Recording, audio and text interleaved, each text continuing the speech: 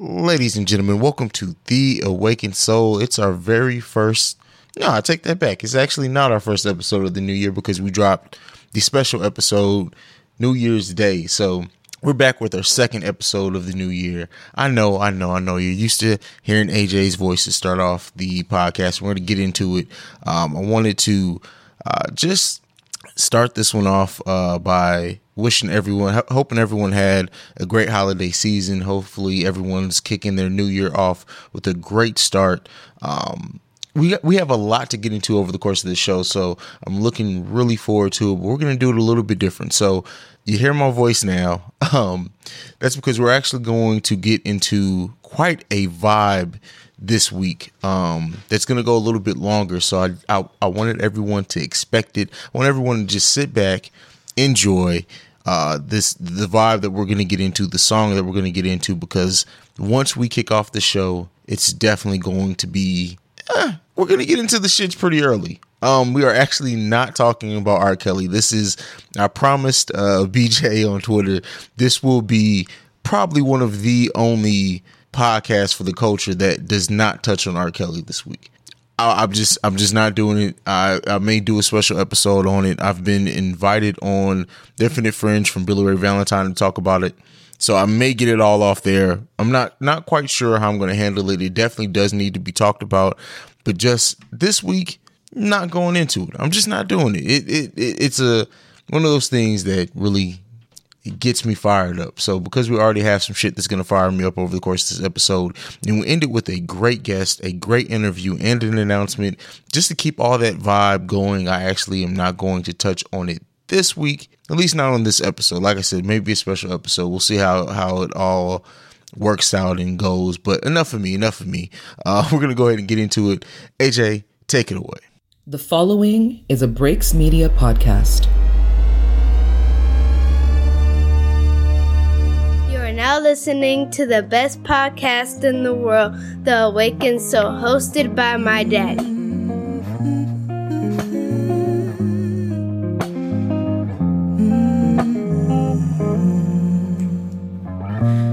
You might been hurt, babe. That ain't no lot of I know. You seen them all come and go.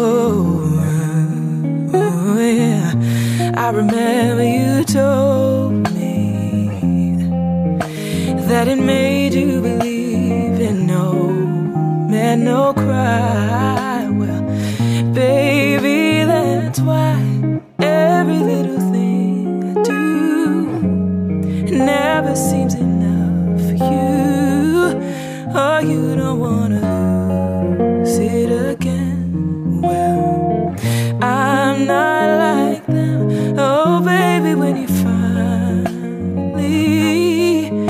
get to love somebody, guess what?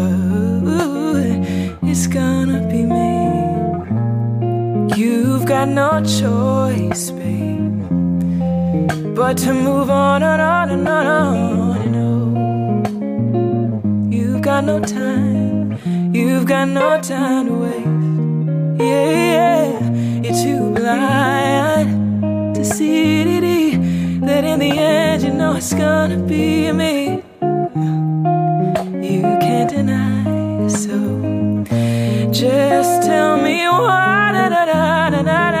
Every little thing I do, oh, never seems enough for you. Oh, you don't wanna lose it again.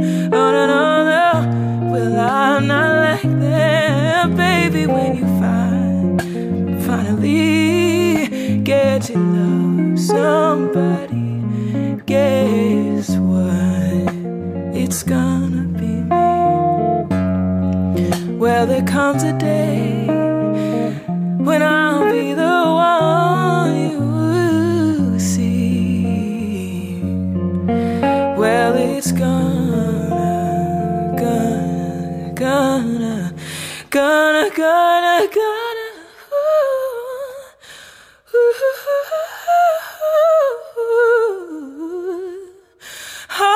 oh yeah, all that I do, Oh, it's not enough for you.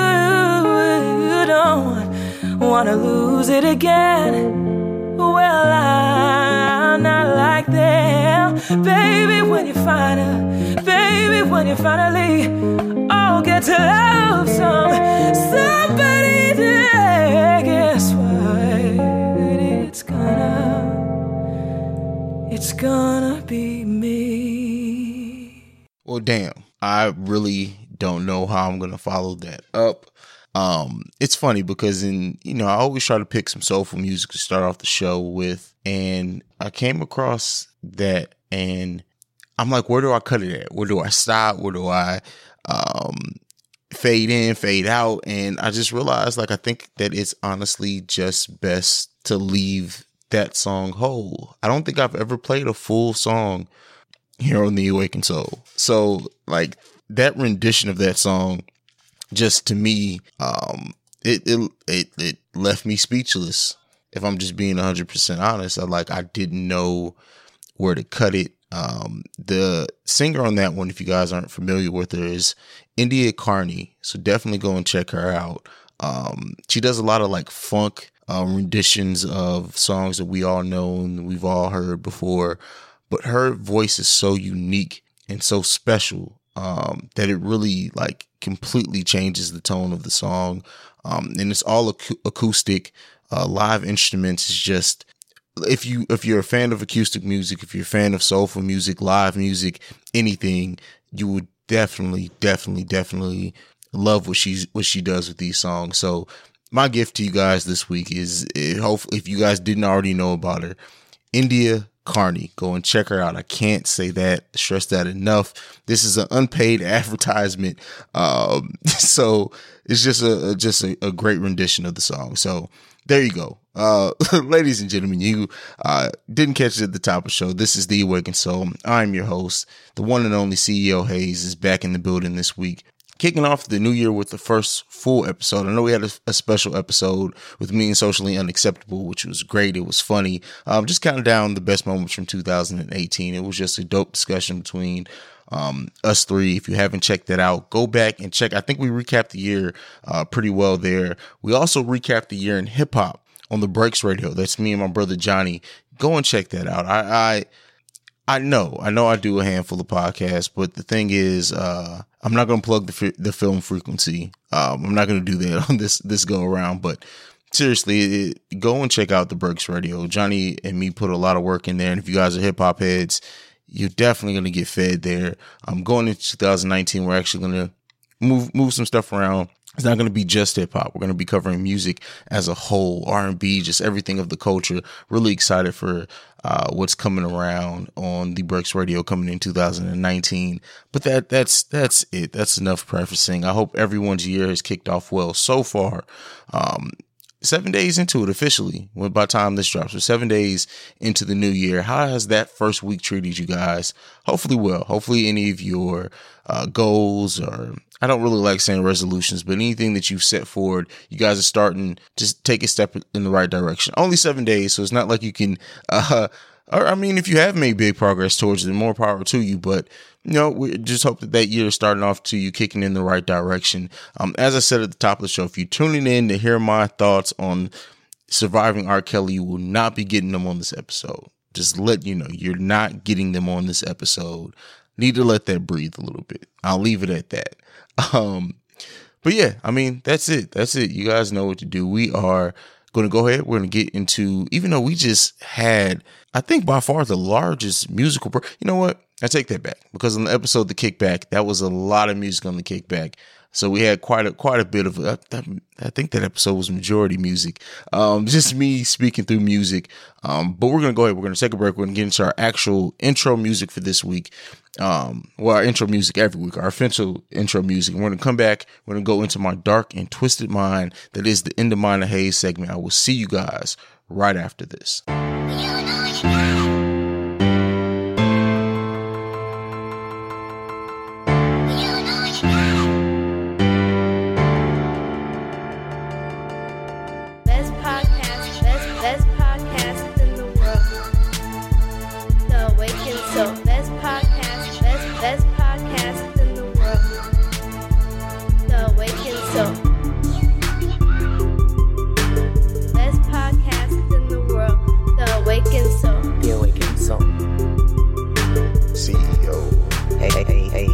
Hayes. All right, we are now stepping into the dark and twisted place that is my mind. And for any first-time listeners, the In the Mind of Hayes segment is where I get off anything that's just in my mind, whether it be music, film, TV, pop culture, social issues, political issues, just a little bit of anything. The In the Mind of Hayes segment could be anything and everything, just depending on the week. But this week, I said we were not going to talk about R. Kelly directly, which we are not. But while the topic of protecting our women and underage and just everything that's going on there in that conversation now, a video was uncovered, I guess not uncovered, but has gone viral again from 2010 with Drake being on the stage with a 17-year-old girl. He calls her on stage. He actually does kiss her, then asks her age, and this is what follows. Y'all gonna have me getting carried away again. I get in trouble for shit like this. How old are you? Oh, don't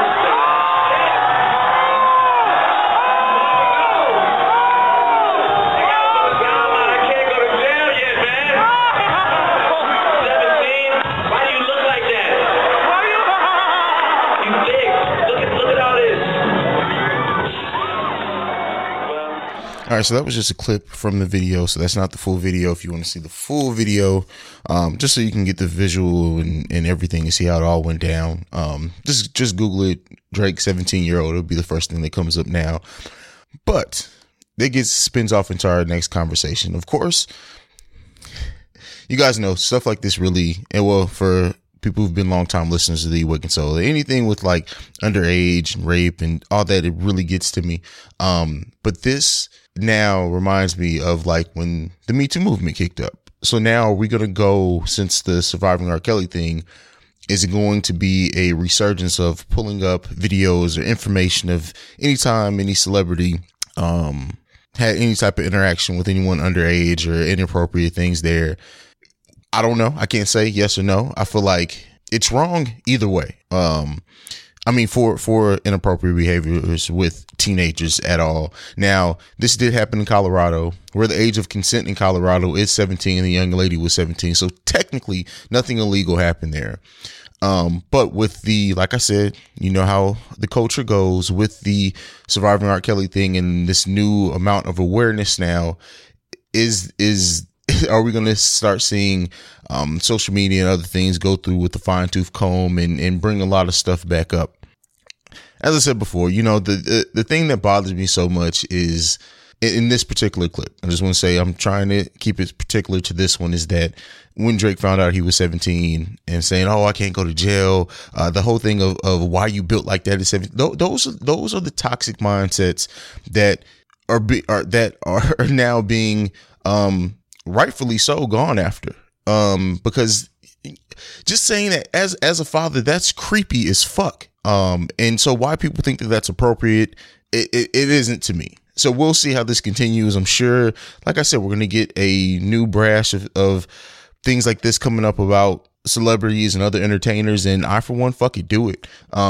Like I said, I do want to make sure that I point out the age of consent in Colorado where this happened is 17. So technically nothing illegal happened there, but it does make your skin crawl, doesn't it? I'm sure we'll be tackling this subject in a wider scope and at a deeper level, because this isn't something that I really want to go all the way in just the Mind of Hayes segment, because I feel like, you know, the mindset of kind of, I don't want to say luring 17-year-olds, because again, that wasn't what happened in this particular Drake situation, but the prying on younger women by older men in the community. And for so long, it just kind of being like, whatever. Like, how many of us have went to high school and we had a junior, a senior, sometimes even a sophomore, dating someone who was a grown person who like picked them up from school and stuff. Like we've all seen it. So if we're now, as a culture, we're going to go ahead and attack that, more power to it. Let's do it. But I'm sure, like I said, this will all be getting into, I'm sure, one of the discussions on the whole topic that I'll be having soon. So we're going to go ahead. We're going to move into the next thing. And this goes right back to, my old stomping grounds in St. Louis. And I definitely wanted to mention this because I know how corrupt St. Louis is. And actually, when we refocus this podcast, not too long ago when I had that epic rant. It was on the episode where we were discussing the St. Louis Workhouse Jail and the conditions there. And we also talked a lot of how the charges are more extreme in certain cases in St. Louis. Go back and check out that episode, which is episode 70, I believe. Back on Track, I believe, is the title of that episode. So yeah, definitely go and check that out. But moving on, Wesley Bell, who was elected as the St. Louis County prosecutor in his second day of office, fired the prosecutor who failed to get an indictment against Darren Wilson in the Mike Brown case. So he's coming right in and making big changes there. You know, some people, of course, look at it as righting some wrongs, some things that should have been done before. And, you know, shout out to AJ for what we're going to do, because he did a big episode once Wesley Bell was elected. I think that was honestly one of his last episodes before he went ahead and canceled what we're going to do. Let me say it right. But those episodes are still up if you want to hear that episode in which he talked about it. And he made some other personnel choices, changes, I should say. And he even said, well, we wish these three individuals well. He's also made changes to the way that St. Louis County is going to be prosecuting marijuana cases. So now marijuana cases that involved less than 100 grams would no longer be prosecuted. And even those that do involve over 100 grams, there has to be evidence to prove that there was an intent to sell or distribute that marijuana for them to prosecute the case. And again, I know this topic is going to more so hit a lot of my St. Louis listeners, but I feel like it's important because I've been in that system, not the jail system, but I've been in St. Louis. I lived there for 12, 13 years. And it is very much corrupt. And this next one is kind of going to link back into the Back on Track episode. And that was, that cash bail will no longer be requested in misdemeanor cases. That links back to that workhouse conversation, the St. Louis workhouse conversation that we had not too long ago, where a lot of people that were jailed there were for misdemeanor cases because they only accepted cash bail. So there we go there. Prosecutors may not threaten witnesses to force them to testify in cases. Again, making changes right off the top. And then also, not one that I don't know how I feel about this. I'm going to have to take some time to process it. But he also has said that people who fail to pay child support will no longer be prosecuted either. And that unpaid child support will no longer be the sole reason to revoke someone's probation. I agree on the probation thing, the whole prosecuting on failure to pay child support. I'm kind of in the middle on, because I think it's kind of a case by case. Like, some people legitimately try to avoid paying their child support. I know certain people's situations in which they flat out do that. But then again, some people don't pay their child support because they legitimately can't find work, because they've been jailed or they have been put on probation for child support. And it's hard to get hired. So it's like, I don't know. I'm of the mind, just generally as a blanketed statement, pay your fucking child support. Like, there's no reason. But as I've said before, Missouri's one, and I think I actually talked about that on my Black Law and Legal Lies episode. Missouri is one of the most notoriously harsh child support payments places, just what they do to fathers there. And so hopefully this is a step in correcting that portion of it. I still say pay your fucking child support, but that's just me. I don't mean to be insensitive in anyone's case, but Wesley Bell's coming in to the St. Louis County and making some big changes right off the bat. Like I said, he did that, most of those on his second day in office. So, over his first week, that's what he's done. And his whole platform was to cause change in that city. And let's hope that he does it, because St. Louis is terrible. And I know those who don't live there may not quite all the way grasp it, but it's true. So those are the things that are on the mind of Hayes this particular morning. We're going to go ahead. We're getting to a break. I have one more thing to talk about before we get into the main discussion topic. So I'll see you guys right after this. What's up, everybody? This is Dan, aka Dan on Drugs. And I am Afro Becky, aka Afro Becky. And we are the Black Law and Legal Lies Podcast, a weekly legal podcast for the culture. Each week, we have conversations with our co-host, Anne, a licensed and practicing / ratchet ass attorney, as well as myself, a rehabilitated criminal, and our lovely, esteemed moderator, Afro Becky. Most of our topics are legal in nature, and we discuss them in a relatable way. We release new episodes every Tuesday. Yo, you can find us anywhere podcasts are available. Or you can find us on social media at Black Law Podcast. So check us out. Or don't. Hey! What? Sometimes people do like the opposites. Desperado, sitting in a old Monte Carlo. A man whose heart is hollow. Take it easy. I'm not trying to go against it. Actually, I'm going with you. Gotta get up out of here and you will leave me behind. I know you won't, cause we share common interest. You need me, there ain't no leaving me behind. Never know, no, just one out of here, yeah. Once I'm gone, ain't no going back. If you want, we could be the runaways, running from any side of love, yeah, yeah. There ain't nothing here for me. There ain't nothing here for me anymore, but I don't wanna be alone. All right. So I know I said I had one more thing to get to you guys on before we get into the main discussion topic, which I'm really looking forward to. We have a published author in the building this week in Tanisha Brianna.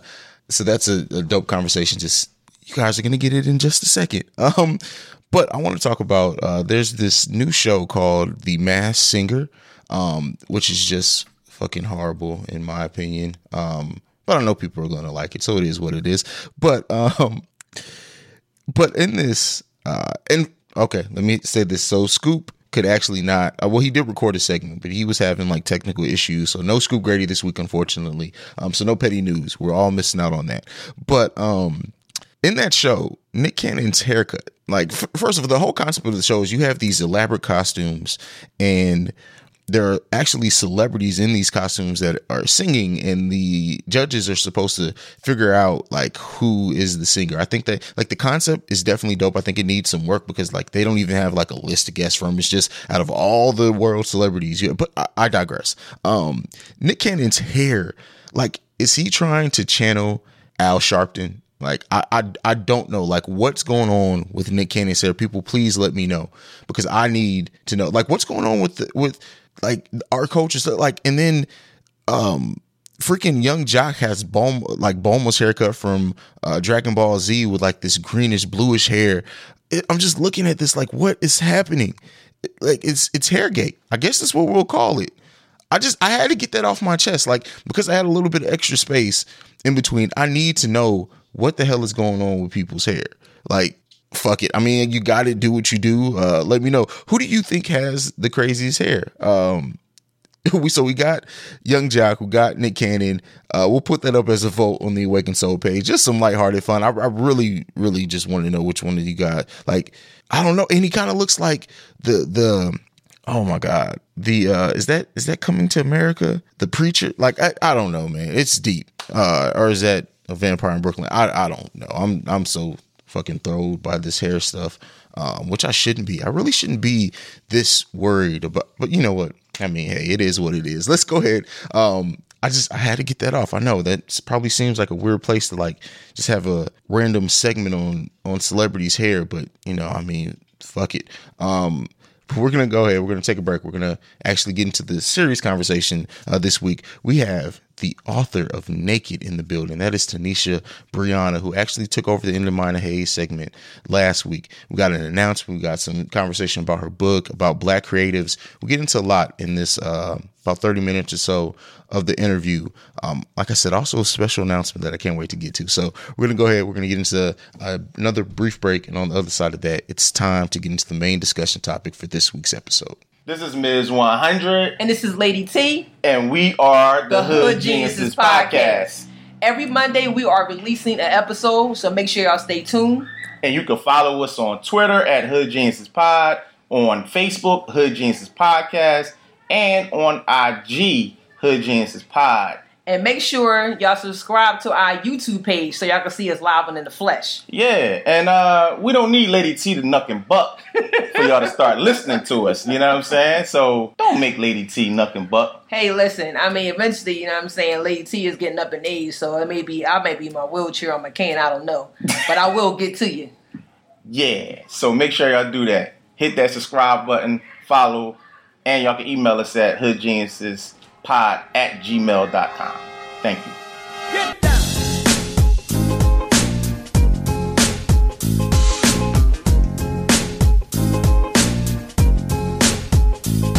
Get down. Get down. Get down. Get down.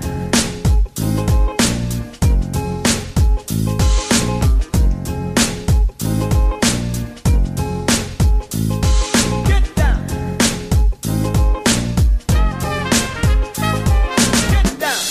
Well, ladies and gentlemen, I love having first-time guests on the podcast, even though I guess this isn't technically your first time since you took over the In the Mind of Hayes segment, but we have a published author here today. I feel like I should just be pouring some wine. We should be sitting back.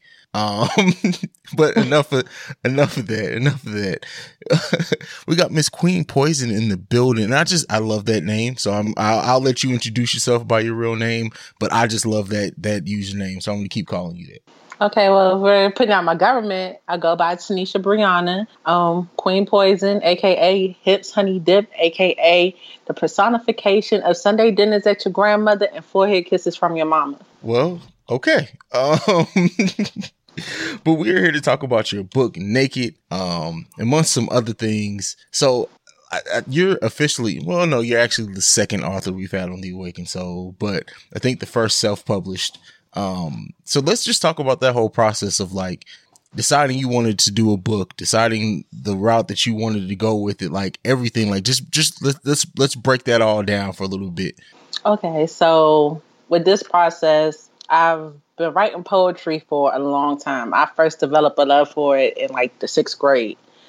And I'm quite sure you're familiar with the movie Love Jones. Absolutely. Okay, so when the character Darius does A Blues for Nina, that did it for me. That's when I was like, ooh, I love that. I love the feeling it gives. That's for me. So from that, I just started writing. And it more so was therapeutic for me. It more so was to get my emotions out because I didn't know how to verbally express what I felt. So writing down what I felt and keeping notebooks of it, that was my thing. So with this whole process, of course, you know, you got friends that try to push you in the right direction and say, hey, your stuff's really good. Go ahead and publish it. And I was like, okay, one day, I'll do it. And one day finally came for me. And I was like, I don't have nothing to lose. Let me go ahead and research and check out the process and see, you know, how I can get started. So I went into this kind of blind. I didn't know which direction to go in. Didn't know, you know, if I should publish through a company, if I wanted to self-publish. So it's a couple local artists that I knew of that already wrote books. So I would hit them up and pick their brain and ask them questions like, okay, you know, did you self-publish? Did you go through a company? What was that process like for you? What would you suggest?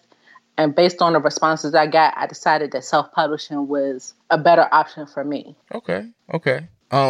So do you feel like, is that something that you would suggest other young creatives and writers to do to go the route of self-publish? Is that kind of like, I know me and you are both big music fans, but like being like the whole independent artist, is it similar to that, you feel? I think it is kind of like that. I mean, some people do get picked up by publishing companies.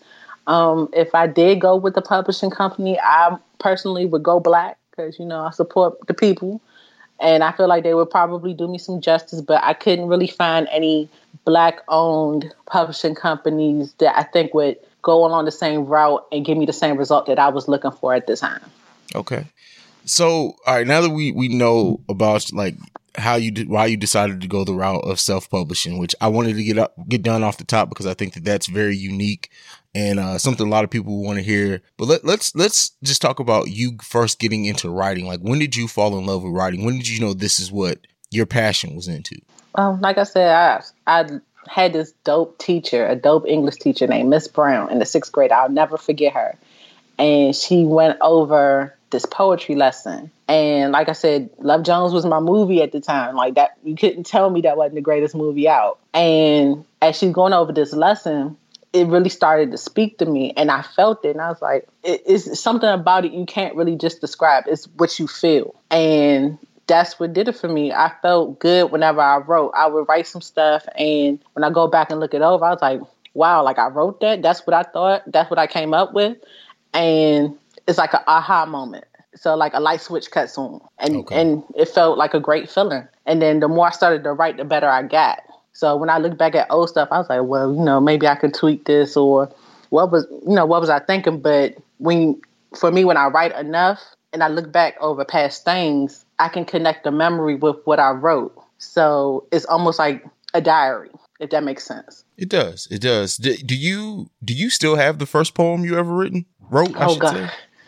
Oh gosh, no. But I definitely remember the feeling I had when I first got on stage. So the first time I got on stage was at a talent show in my middle school, and it was a poem for my grandmother. And I remember just being an emotional wreck because my grandmother had passed, and I was feeling bad, and I wanted to get the emotions out. And I thought doing the talent show was gonna, make me feel better. But no, that was not a good idea at the time. That's funny. How many open mics have you done? Is that something that you would be interested in doing now, or are you kind of past that stage? How do you feel about that? I'm actually working on that because I've done the open mic 3 times. The first time I did it like as an adult, I did really bad. I'm not even gonna lie, I did terrible, and it was a slam one on top of that. So the difference between a regular open mic and the slams are competitions.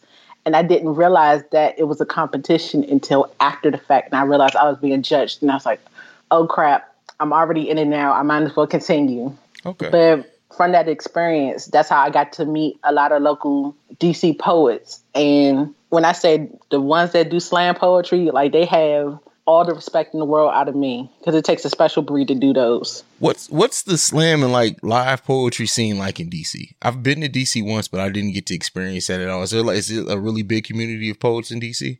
It's a lot. It seems like once you know at least maybe 3, you'll end up learning the rest of them because they have their own cliques, so to speak. So once you get familiar with a couple people, you end up bumping into other people, and all it takes is like searching them on Instagram and you familiarize yourself with everybody. But it seems like it's new poets coming out almost every day.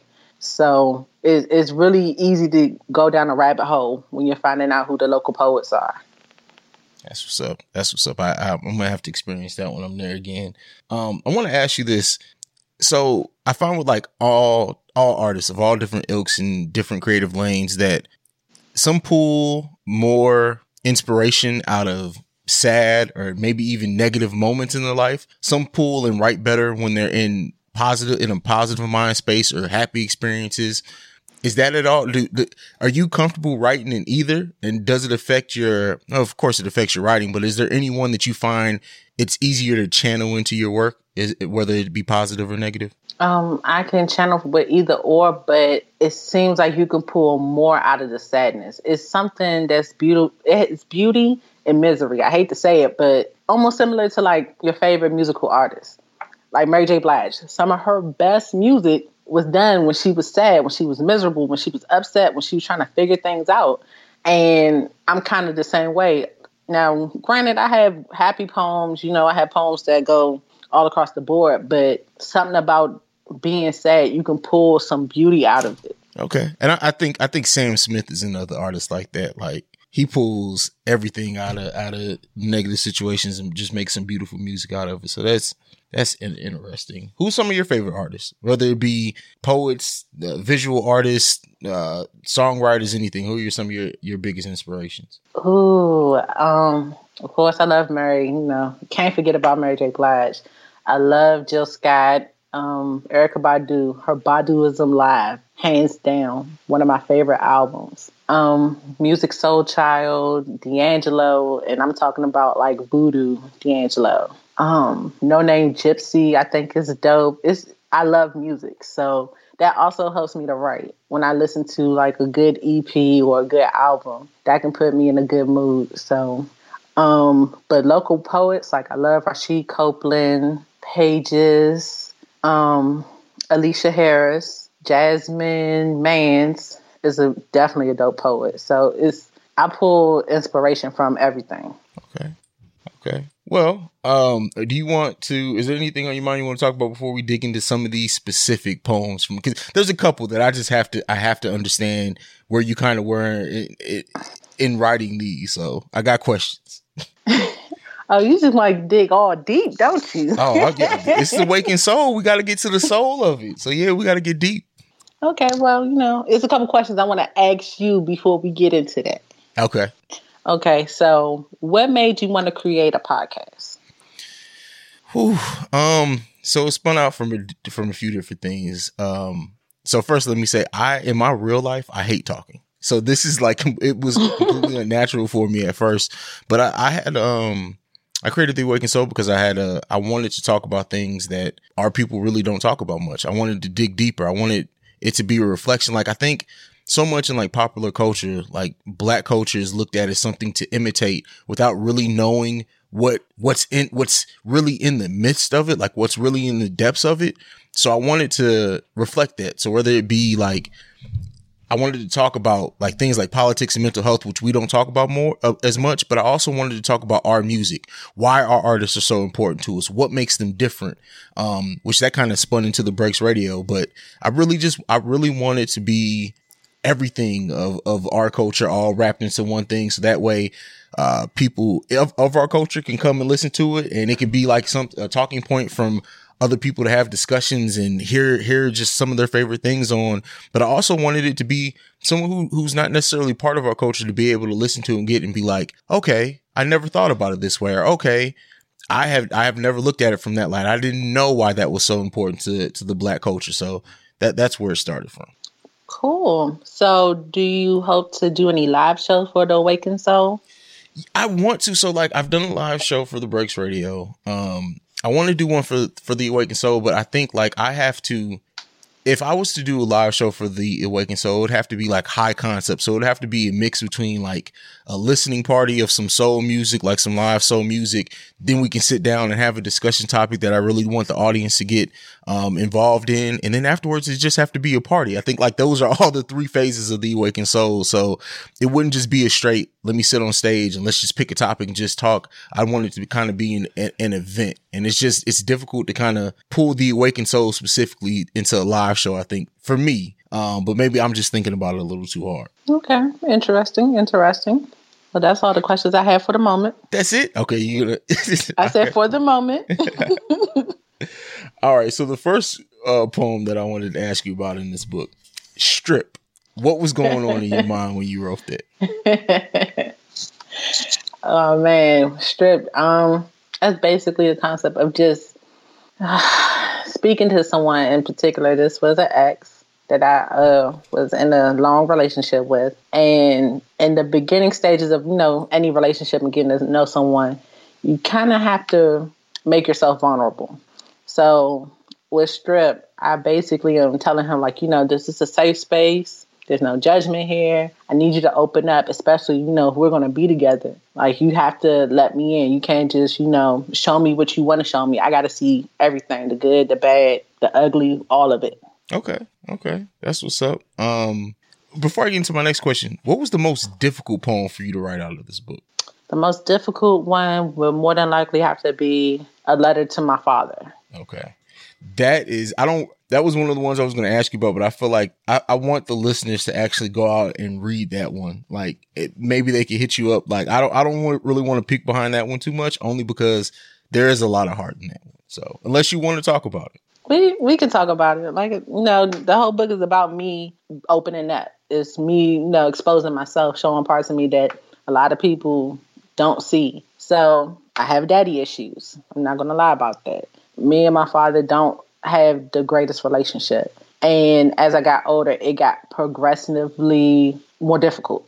So it got to a point where I was like, you know what, I'm done. I'm tired. I don't want to try to fix this anymore if he's not going to put the effort in. So, of course, with growing up and trying to heal myself, I had to come to the terms that I have to forgive him for whatever he's made me feel, whatever, I've thought of him. I have to forgive him in order for me to move on. So it was a wake up call for me because I had to have one of those uncomfortable conversations. Like I said, I don't always vocalize what I feel, but I've gotten better at it. Is vocalizing how you feel, like, cause I know some people have the question of like, well, you're a writer, so like you write about how you feel, but there is a difference in between vocalizing how you feel and writing about it. What did your writing help you learn to vocalize how you feel, or was it vice versa? Did learning to vocalize it help your writing? It's the other way around. Writing it out helped me put into words what I needed to say. So it definitely helped me out a whole lot, especially me being, I was shy and I used to be sheltered. So I didn't understand, I guess, the weight that me saying what I wanted to say out loud could carry. Just writing it down is one thing, but to actually project it is another. Okay. I feel that. That's powerful. I like that. The next, I guess this is a set of poems that I want to talk about next. Toxic 1, 2, and 3, parts 1, 2, and 3. Woo! Listen.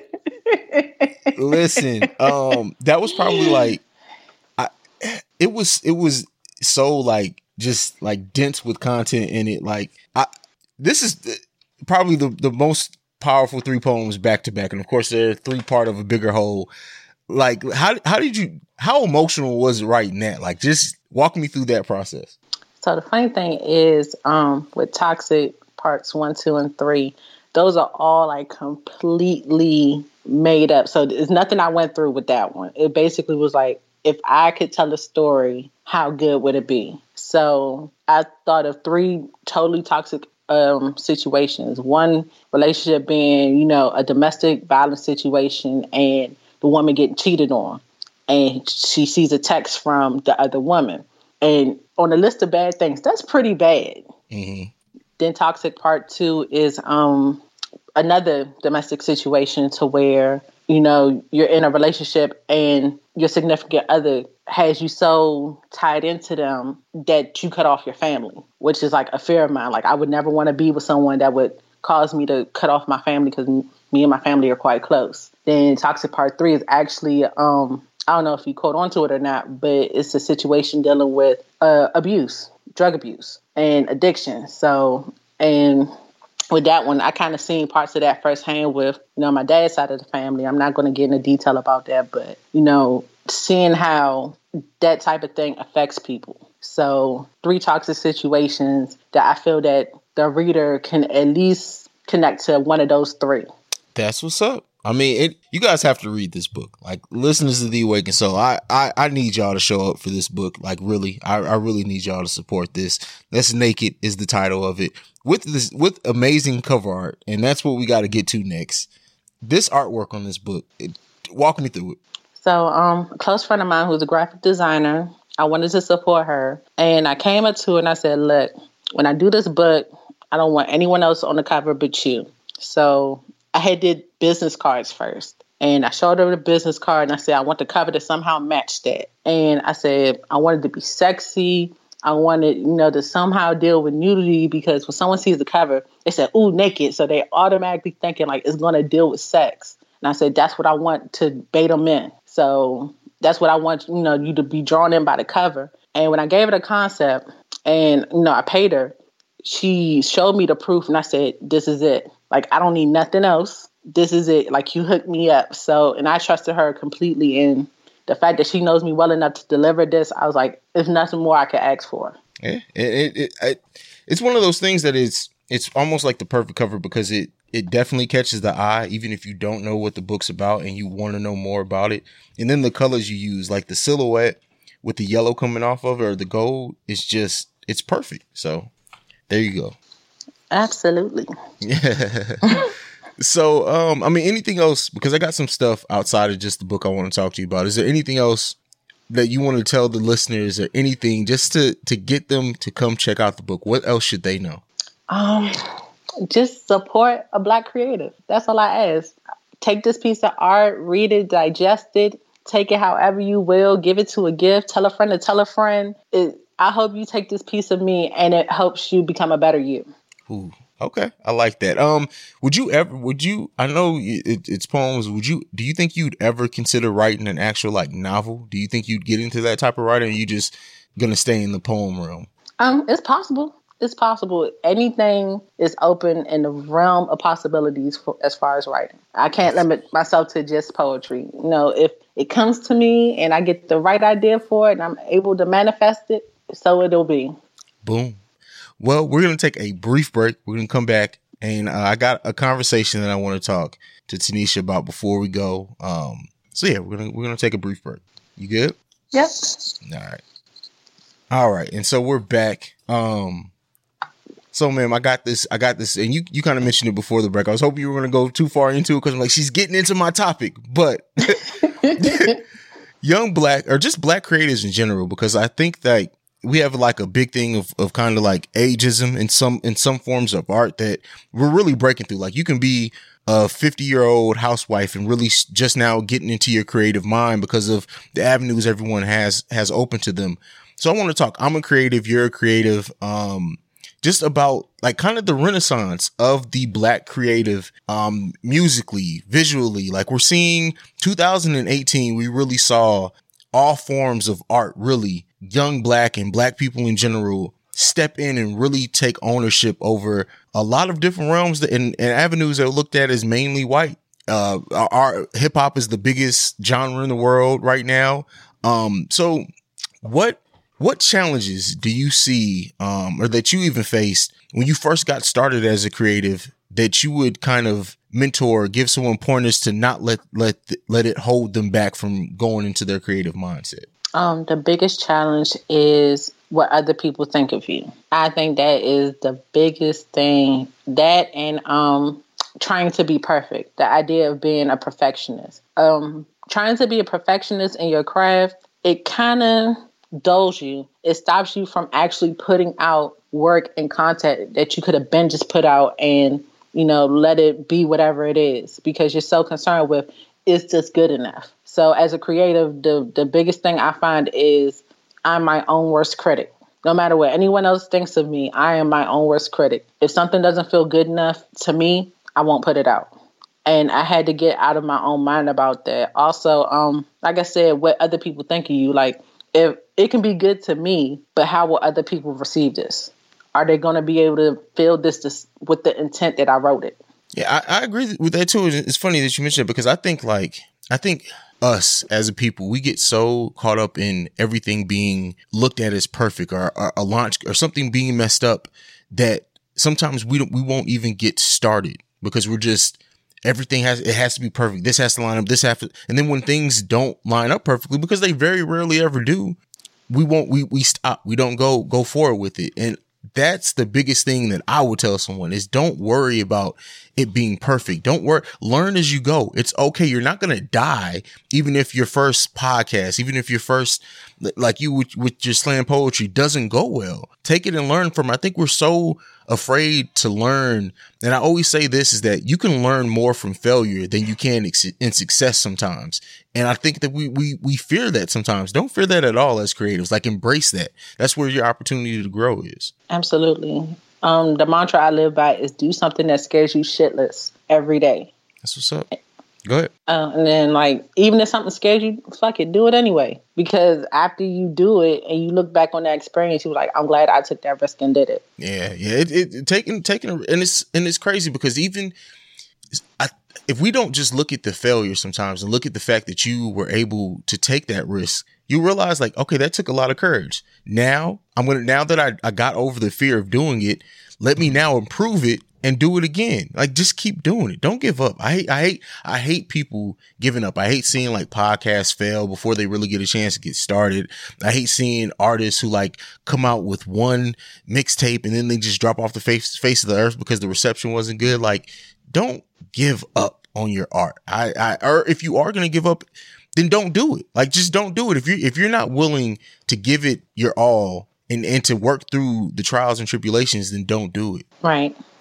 So in 2019, what are some of the ways that we can help support other creatives? Like, I of course, like buying your book, listen to a podcast is obvious, but more so like help cultivate creatives. What would you suggest for anyone who maybe has a friend that's a creative and they're not? Like, what are the biggest ways that you look for support or that you wish you got support starting out?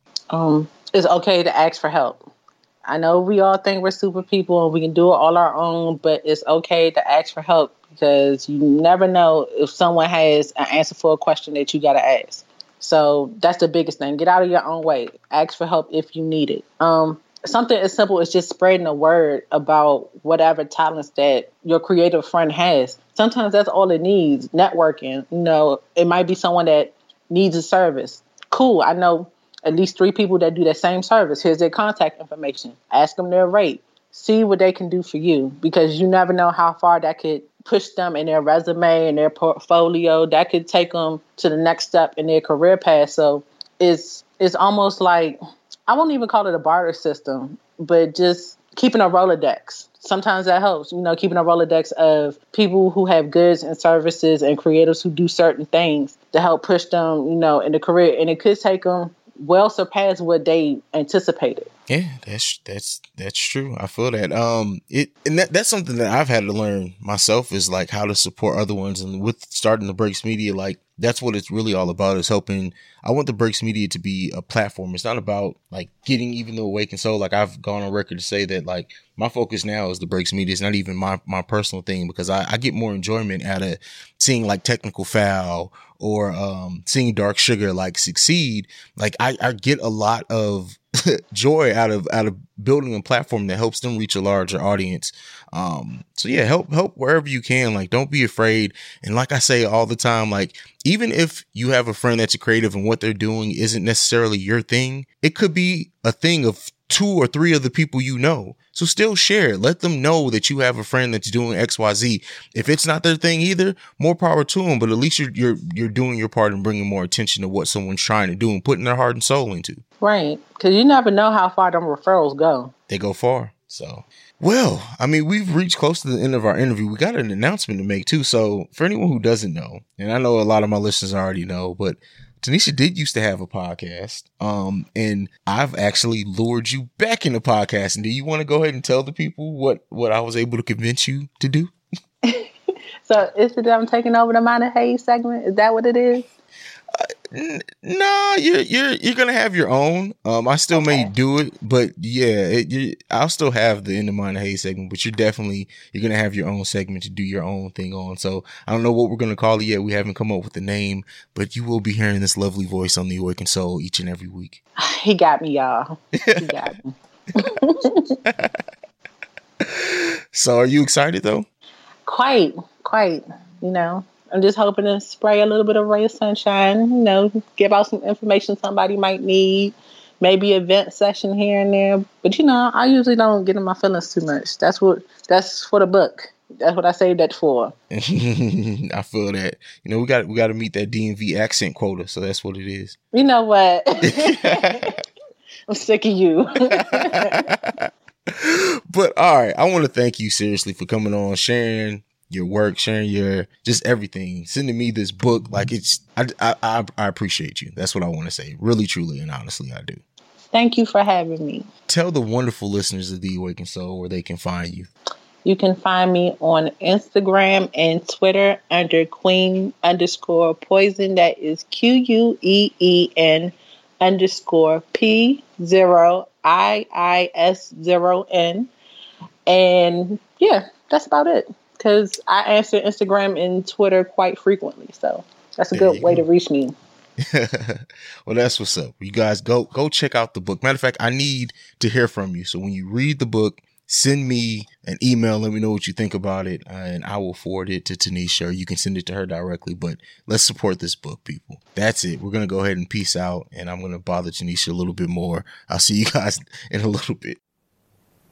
I had a therapist tell me once, it was ironic how much love I gave out, because I didn't give much to myself.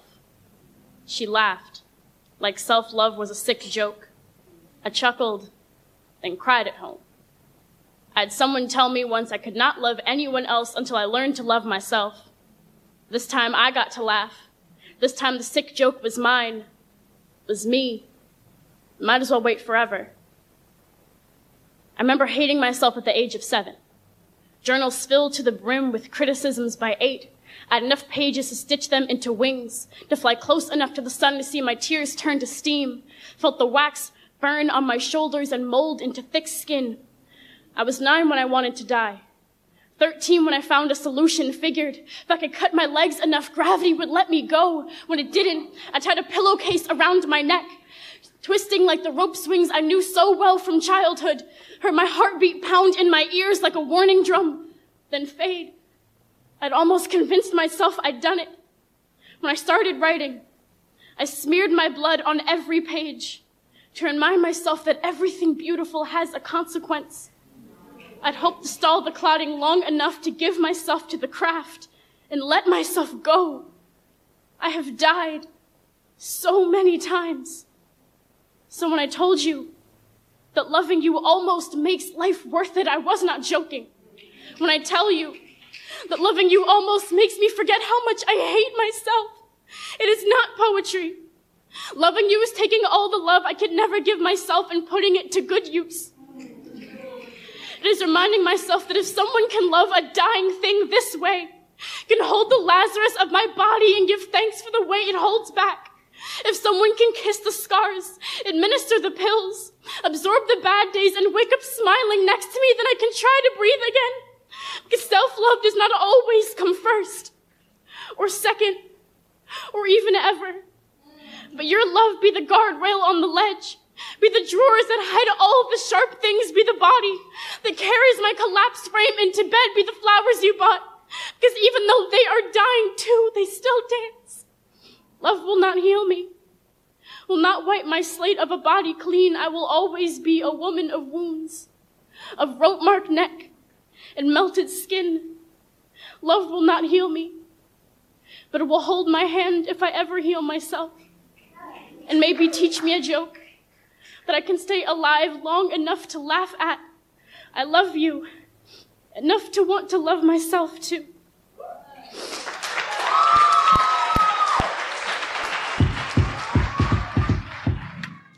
All right, ladies and gentlemen, this has been The Awakened Soul, episode 83. I'm CEO Hayes. You can follow me at CEO HAIZE. You can follow The Awakened Soul Pod at Awakened Soul Pod. You can send us any feedback, questions, comments, concerns, theawakenedsoulpod@gmail.com. And lastly, you can call us, leave us a voicemail, text us at 614-547-2039. Let me know how you guys felt about the show. Reach out to me. You guys are really good about doing that. Thank you for taking this journey along with me. I will see you lovely and beautiful people next week. Peace.